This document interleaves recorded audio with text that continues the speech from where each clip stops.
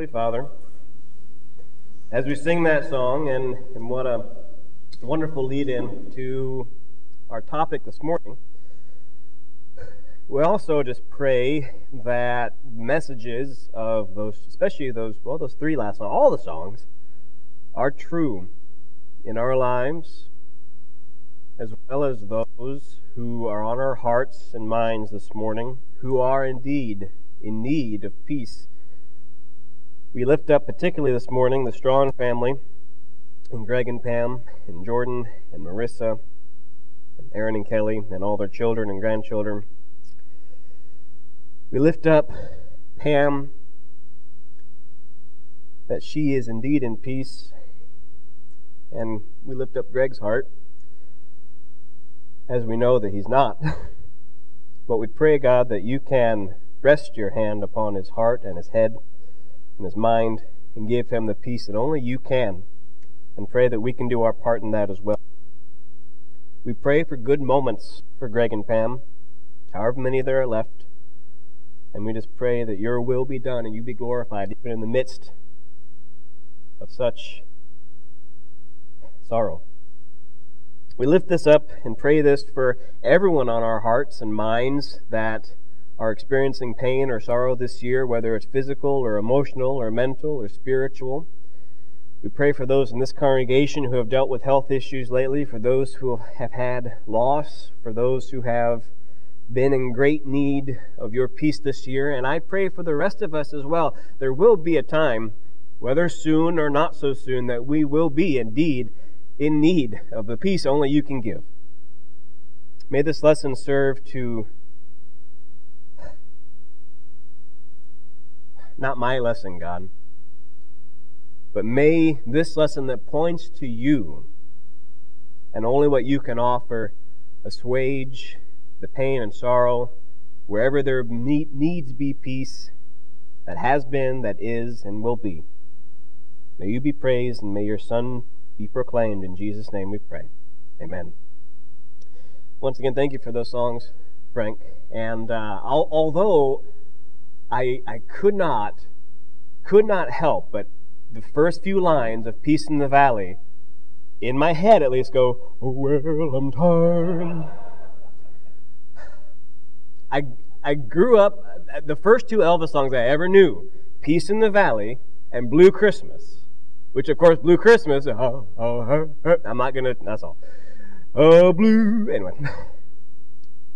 Thank you for that. I've actually, fun fact about your preacher that you may be horrified, I've actually been a paid Elvis impersonator twice in my life. I've retired from that though, so don't ask. We are talking, whoops. You want to save that for later? Did I get up too early? Okay, well, no, I'm not, but everyone sing real fast. Do we want to sing this song, though? Would you mind? Let's do it at the end. Okay. There we go. We will have peace in the service, even if it's in pieces. It's all good. As I said before, we are talking about peace today. And it's an appropriate subject, obviously, not just in the light of this year or this season, but it is also something which obviously we are all in need of at some point or another. And I see this. Well, remember even last week, I should have put a slide of it up again. I asked, what do you hope for in 2021? And we as a congregation predominantly said, peace. I believe this is also true for most of the world. And I don't just mean that in times of pandemic or crisis, but I think this is true for the most part, because obviously, what's the opposite of peace? Anxiety, depression even.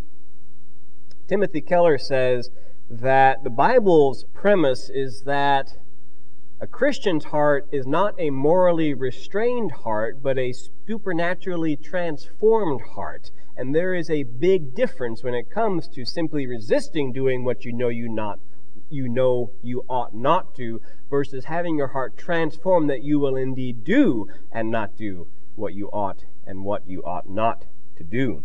Although, a lot of that, I talked about this briefly last week. These 3 weeks will very much flow together.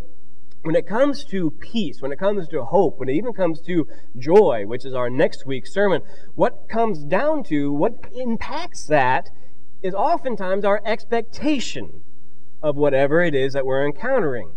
I'm going to throw a picture up here, and it's just a piece of, it's just a picture of an apartment I found on the internet.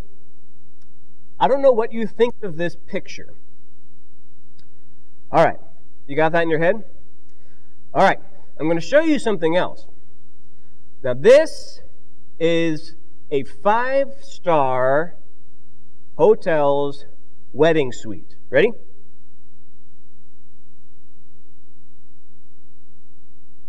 Got it? All right. I'll show you one other thing.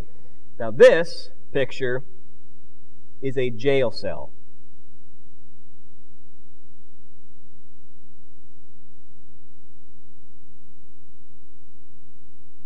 How did your interpretation of the picture differ? Based on your first inclination, which, it's not a bad apartment. I mean, it's a studio apartment. There's a bunk bed. I'm glad there's a bar right there. Actually, I know in basic training, I switched bunks with a guy. I was on the floor, and I switched to the upper bunk. Reveille went off, and I stepped out of bed and fell on the floor. So a rail's important. There's a kitchen back there. There's a table. There's a fridge probably back there. It's got some nice amenities. Now, here's the thing. What happened to expectation? Everyone said this is a 5-star wedding suit. All of a sudden, your interpretation changes, and you go, "What a dump! I wouldn't pay as a wedding suite. I wouldn't pay $50 for that for a night for a wedding suite." But when I said it was a jail cell, what did you think? Not a bad place. I could go to jail. Wouldn't be a bad spot to live, right? Our expectation determines often what our interpretation of things are. We expect things to be a certain way. Oftentimes, whatever happens will be interpreted according to that expectation. Wedding suite, jail cell, not a bad room. It's a dump. It's just an apartment. When it comes to expectations, I want to throw at you a couple of quotes from a few different people that maybe not what you expect. Charles Darwin said this: "A man who has no assured and ever-present belief in the existence of a personal God or of a future existence with retribution and reward can only have for his rule of life only to follow those impulses and instincts which seem to him the best ones." Charles Darwin, as we know, is the man that's popularized, known and credited with popularizing the theory of evolution. Another one, Oliver Wendell Holmes Jr., a Supreme Court justice, said this in a letter. He said, "I see no reason for attributing to man a significance different in kind from that which belongs to a baboon or to a grain of sand. The world has produced the rattlesnake as well as me, but I kill it if I get a chance, as also mosquitoes, cockroaches, murderers, and flies. My only judgment is that they are incongruous with the world I want, the kind of world we all try to make according to our power." Now, he got some flack for this because obviously as a Supreme Court justice saying that, a man's life is no different than a baboon or a grain of sand, what's going on? One more at you. This is in the early 2010s or early 2000s. This is Richard Dawkins, who is known as one of the 4 horsemen of the new atheist movement. They've kind of gotten less popular as it goes, but this is a campaign that he and a comedian, Ariane Shireen, put on in England. On all the buses, they put this sign, said, "There's probably no God, now stop worrying and enjoy your life." So the reason I put all this up here is 2 reasons. One, this is a microcosm over, several decades and such, of many people's expectations when it comes to life. Charles Darwin, in essence, says that if you don't have a personal God, if there is no such thing, then all you have is what seems best to you is what you ought to do. Oliver Wendell Holmes, while he got some flack for this, takes it to the next level and simply goes to the conclusion of the matter. He basically works it out, saying if there is no God, if there is no personal God or anything, there is no significance to man other than that or a baboon or a grain of sand. He's saying here that, hey, things happen, people get killed. It's all based on getting the world that we want because there's no reason for it. Now, it's interesting that it's on these two gentlemen's lines of thought that Richard Dawkins advocates there's probably no God, so stop worrying, enjoy your life. Well, the question is, why? Why enjoy your life if there's no point? Why stop worrying if there's no reason and no point of life? And according to their logic, someone could kill me and it's only what seems right to them and there's nothing I can do about it. The logical reasoning to all of these expectations is that there's no right or wrong. There's no accountability. There's no reason for anything.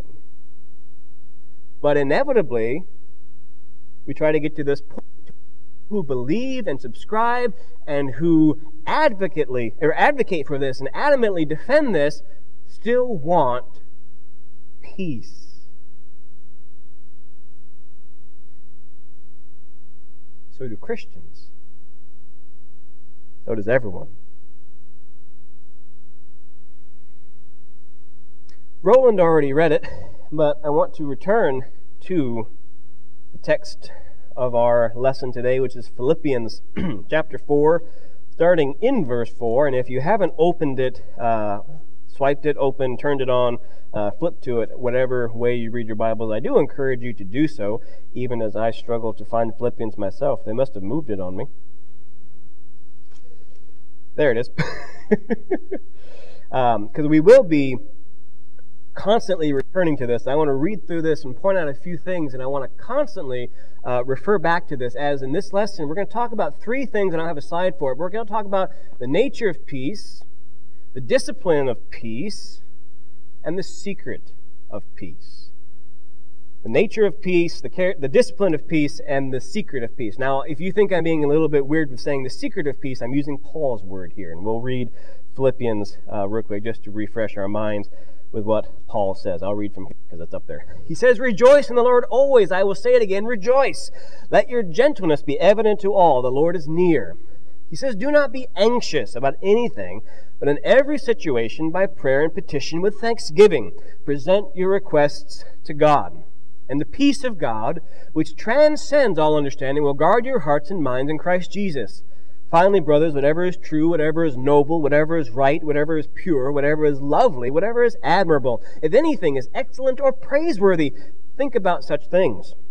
Whatever you have learned or received or heard from me or seen in me, put into practice, and the God of peace will be with you. I rejoice greatly in the Lord that at last you renewed your concern for me. Indeed, you were concerned, but you had no opportunity to show it. I'm not saying this because I'm in need, for I have learned to be content, whatever the circumstances. I know what it is to be in need, and I know what it is to have plenty.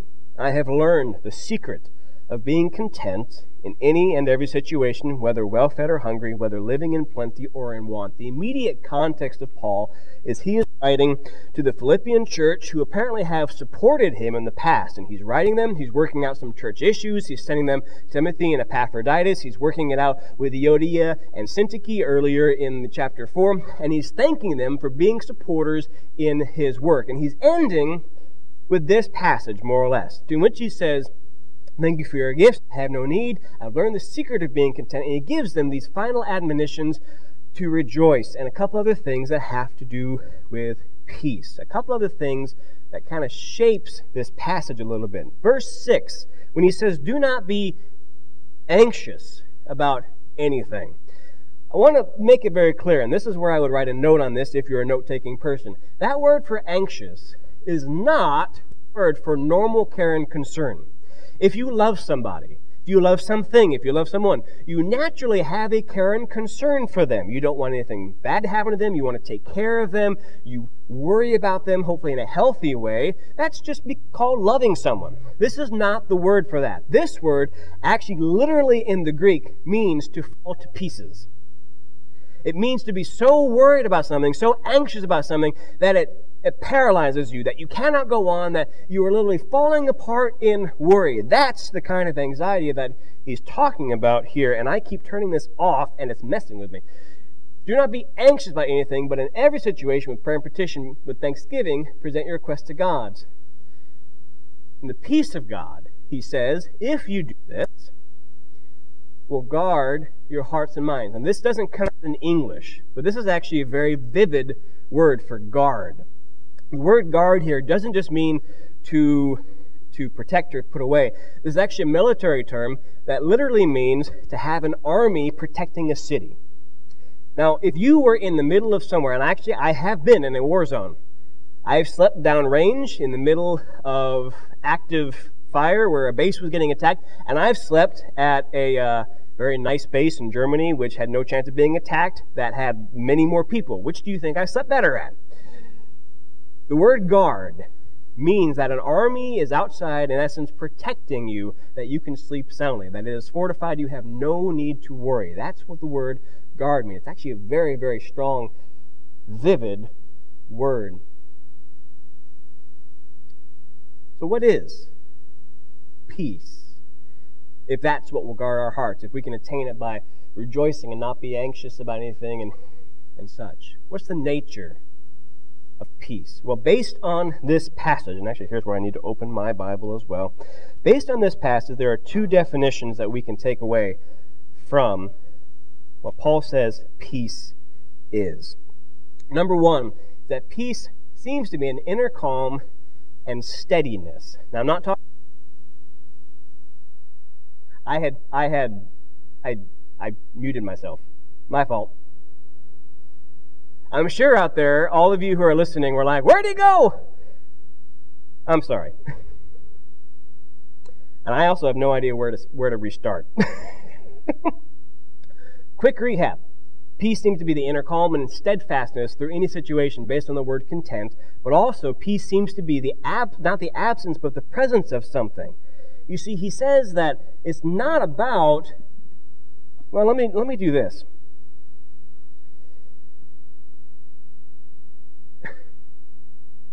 When it comes to attaining peace, when it comes to self-help things, when it comes to self-help books, when it comes to websites, there's a trend that I have noticed. And a lot of the trends, and even some of the stuff that we talk about, I'm not saying any of this stuff is bad by any means.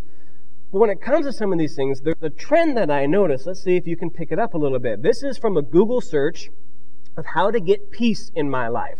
And this is a website that said 40 things to attain peace. This is the first 25. Listen to music, deep breathing, go for a walk, enjoy nature, play with a pet, declutter, acceptance, mindfulness, self-love, be true to you, sense of humor, love unconditionally, go for regular health checks, take stock, meaning of life, have goals, don't take yourself too seriously, live in the moment, worry less, be assertive, speak your mind, enjoy me time, frolic. They actually said that.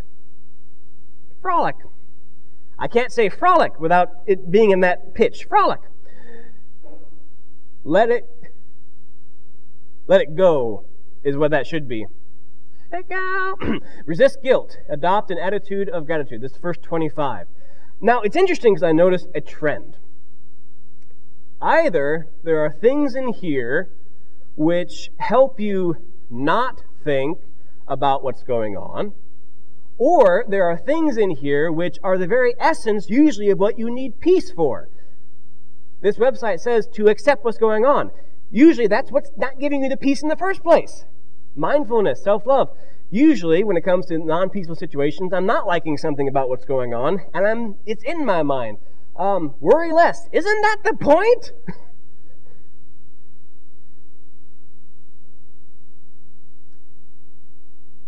You see, here's the thing.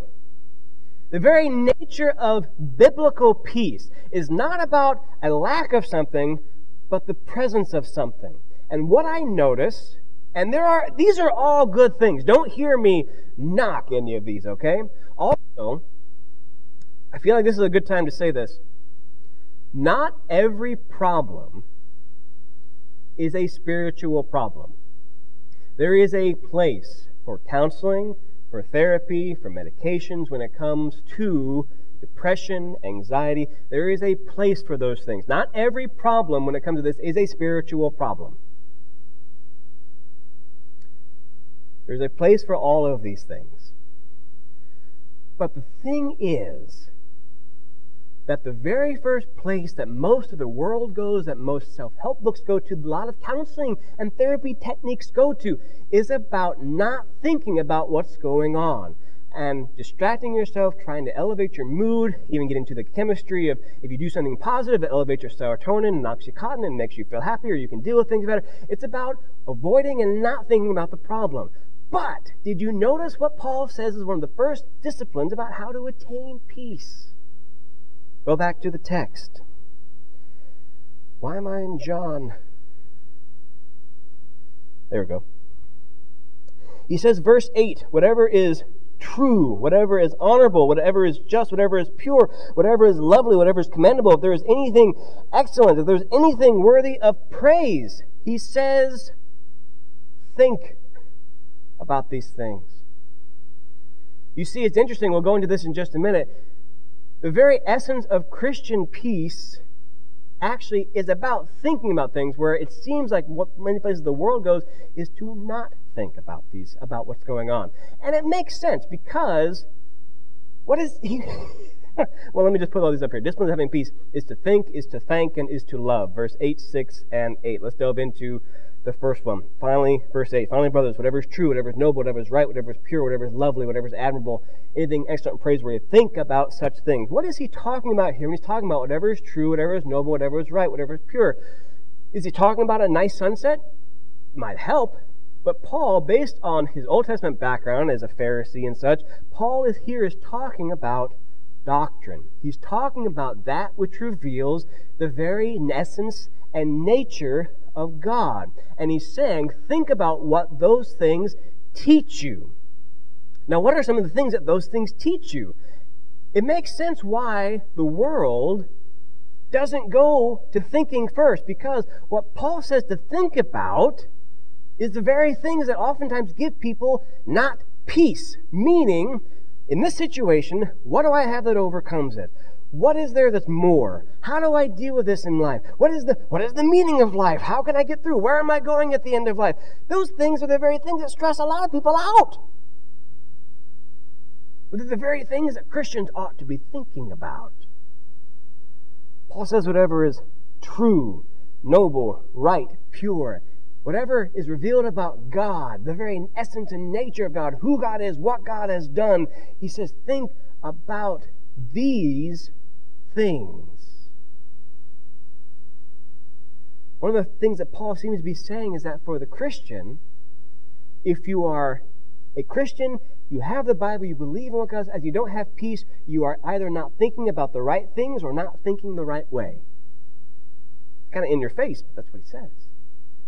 It says, based on what we can know. And what do we know? Well, that God created this world, that God is an all-powerful God, that God is not a God of suffering, of sorrow, of pain, of agony, of angst, that he is a loving God, a just God, a pure God. Exodus 34 that we talked about last week, the fact that we know that that's God, that's who God is, and even more going into the New Testament, that God has come in Christ Jesus to redeem and forgive, and through Christ God has overcome the world. He says, when you're not at peace, think about these things, and remember that in your life you have purpose, you have meaning, that you're suffering, and whatever you're going through, it's not for naught, that you will be redeemed one day. Paul says, think about the big picture. Think about the very things that we as Christians have answers to that the world does not and cannot.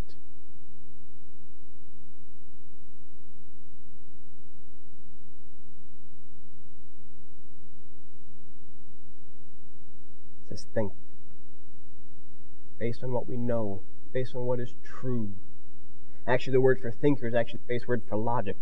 It doesn't just mean to have a passing thought. This word for think actually means to really drill down on something, really put it in mind and reflect and really make it, not just know it, but believe it. Make it something that you can meditate on day and night. Psalm 119 stuff. These things are the basis and beginning of peace. But he doesn't stop there. He says, think about these things, but also he says what? Verse 6 and 7. Do not be anxious about anything, but in every situation by prayer and petition with thanksgiving. present your request to God, and the peace of God, which transcends all understanding, will guard your hearts and minds in Christ Jesus. One of the hardest things that I have incorporated into my prayer life, because I don't like it, is thanking God in the way that this verse says. What do I mean? Well, oftentimes when we ask for something for Christmas, right? We ask for it, we get the gift, and then we say thank you once we see what's happened, right? Paul says that's the wrong way. He says, do not be anxious, do not be torn to pieces by anything, but in every situation by prayer and petition with thanksgiving, first present your request to God. That means that you pray to God, you lay out what you need, you lay out your requests, and before anything happens, you say, God, thank you. Before you see any results, before your situation changes at all, you say, thank you. We can do this because if you were there on Crucifixion Day 2,000 years ago, if you were a disciple of Jesus and you saw your Messiah, if you saw your mentor, your friend up on the cross that day, you would have looked up and said, God, what are you doing? What good can come from this? What is this? This guy was doing so much good. He was a savior of the world. He was Messiah. He was the prophet. Why is he up on the cross? What we wouldn't have known is that by looking at the very thing we thought most horrible, is that God was doing His most wonderful thing by putting His Son on the cross. We wouldn't have even thought, looking up at Jesus on the cross, we wouldn't have thought to say, Jesus is up there. Oh, look, He died. Thank you, God, for this. Peter or someone would have smacked us on the head and went, stop that.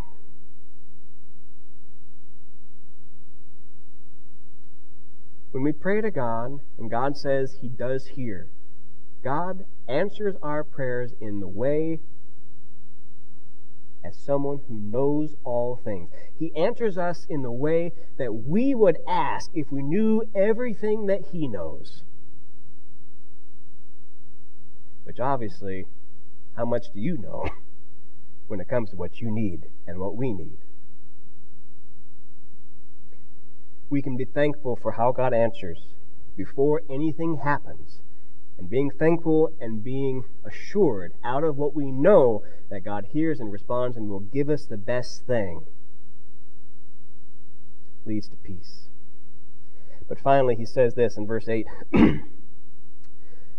Finally, brothers and sisters, whatever is true, whatever is noble, whatever is right, whatever is pure, those are thinking things. Those are logical things. But then he shifts slightly. He says whatever is lovely, whatever is admirable, whatever is excellent or praiseworthy. What he's thinking here is things of attraction.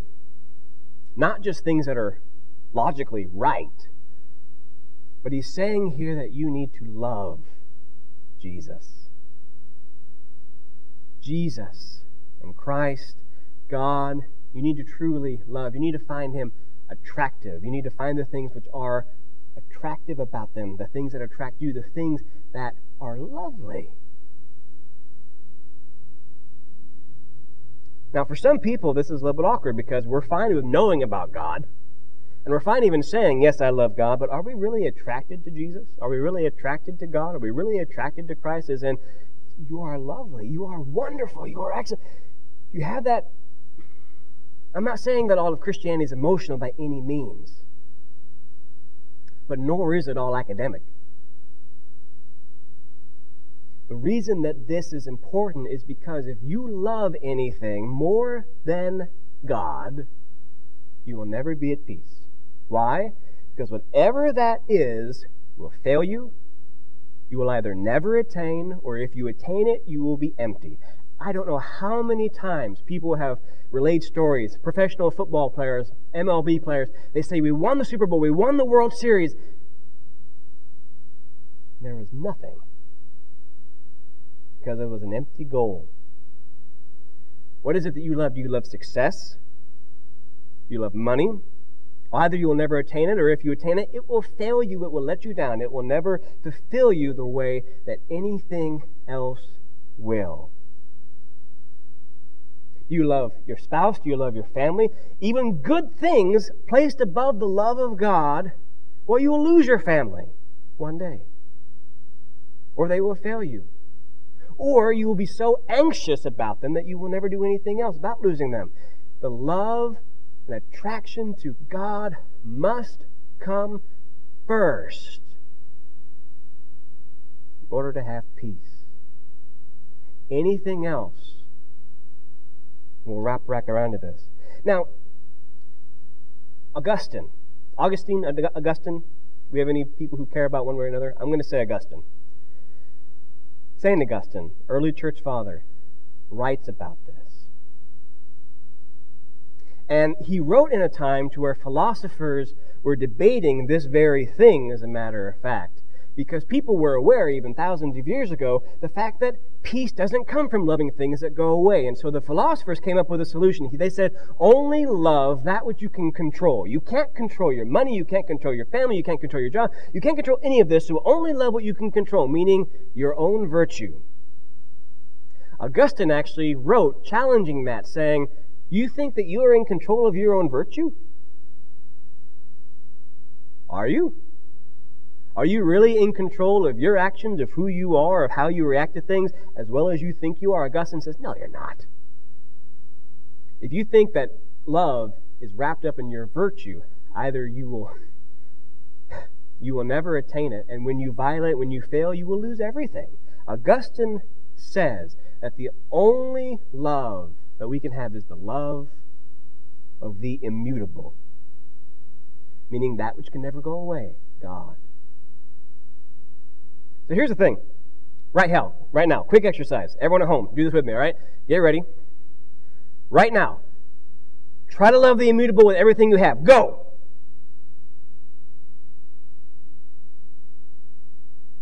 Is it working? No matter how much you do it, it's abstract. It's kind of big. God, that's hard. And the objection is, well, I don't feel anything. Well, I don't know what that feels like. Well, Augustine actually has a response to that, which is right in line with the peace of God. Augustine says this, what do I love when I love my God? Not the sweet melody of harmony and song, not the fragrance of flowers, perfumes, and spices, not manna or honey, not limbs such as the body delights to embrace.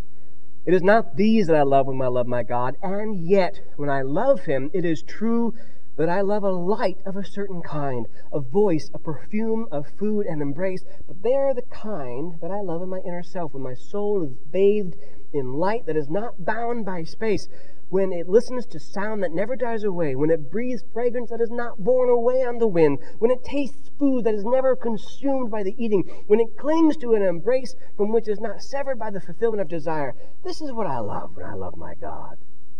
What is Augustine saying? He's saying that while loving such a big concept may not be the exact, he's saying that by loving God, only can you truly love the things around you which you ought to love properly, in the right order, and fully. He actually called this reordering your loves. Read Augustine. He's good stuff. Only by loving God first and foremost, only on the altar of your heart, can you, one, ever have peace, but two, ever truly love anything else in such a way that is right, pure, true, noble, excellent, praiseworthy, that doesn't give you anxiety, but brings the peace of God.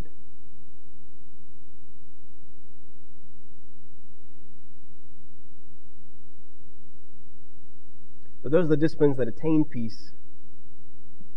Paul says, what is the secret of peace? And this word secret seems to be all mysterious and, Gnostic. I have the knowledge. Come to church if you want to know. And Paul says, no, it's not like that. Isaiah, way back in Isaiah 7:20s, 7:30, 7:40s, writes this. He says, peace, peace to those far and near, says the Lord, and I will heal them. But the wicked are like the tossing sea, which cannot rest. The waves cast up mire and mud. There is no peace, says my God, the wicked. So this is talking about, actually, maybe think about whenever you were telling the story of Horatio Spafford. on the tossing sea, for those who do not know God, who reject God, for who do not believe that in what is right, pure, true, noble, the consequence of that is no peace. So no matter how much you can logicize into, well, things are just are, is how they are, that will never bring you peace. In fact, many people reasoning out the end game of if there is no God, that doesn't give peace, because what is that? Everything's meaningless, everything's morbid, there's no point to anything. That's peaceful, isn't it? Many people don't want to go there, so they don't think about things, because there's nothing to think about that's pure and excellent and true and praiseworthy. The consequence of that is no peace. And I'm not trying to sound condescending or judgmental. I think we know that's the truth. The secret of peace that Paul says, the secret of peace, is that if only there was some way to deal with the consequence brought on mankind by rebelling and rejecting God.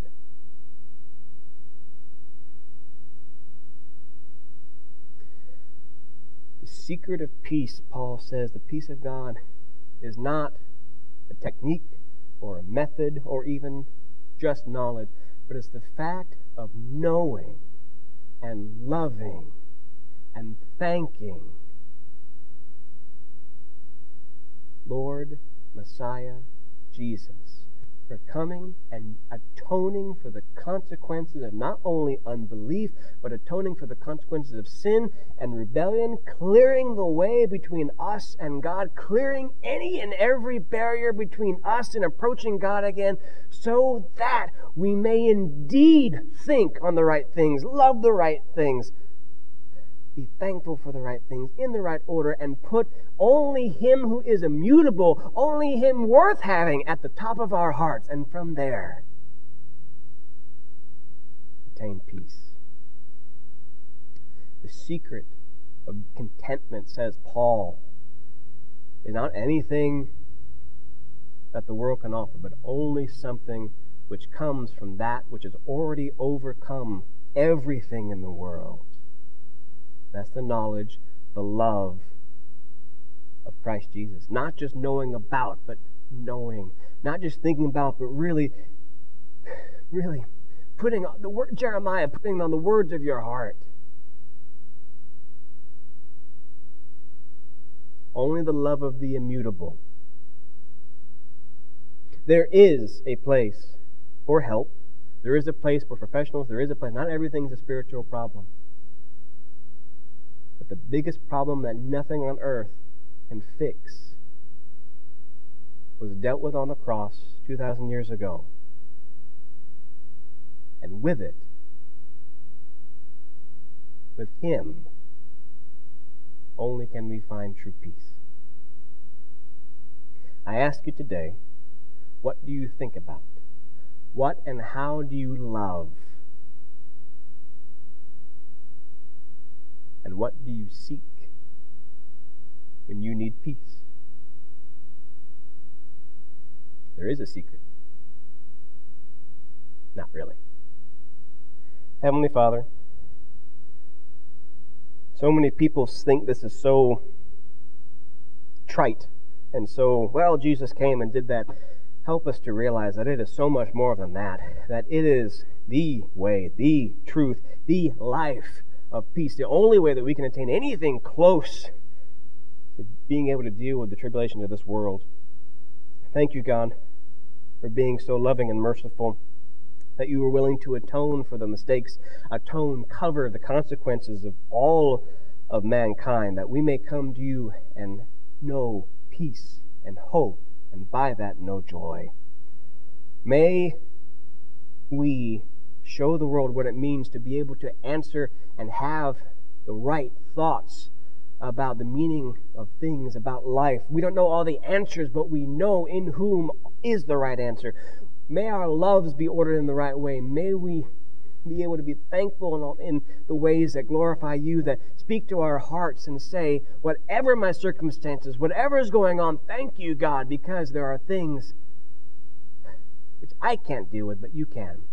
Help us to be like Paul. Help us to be like Jesus. Help us to be like you. Help us to show the world what that means. Transform us, God. Make us these people today. In your power, for your glory. In Jesus' name we pray. Amen.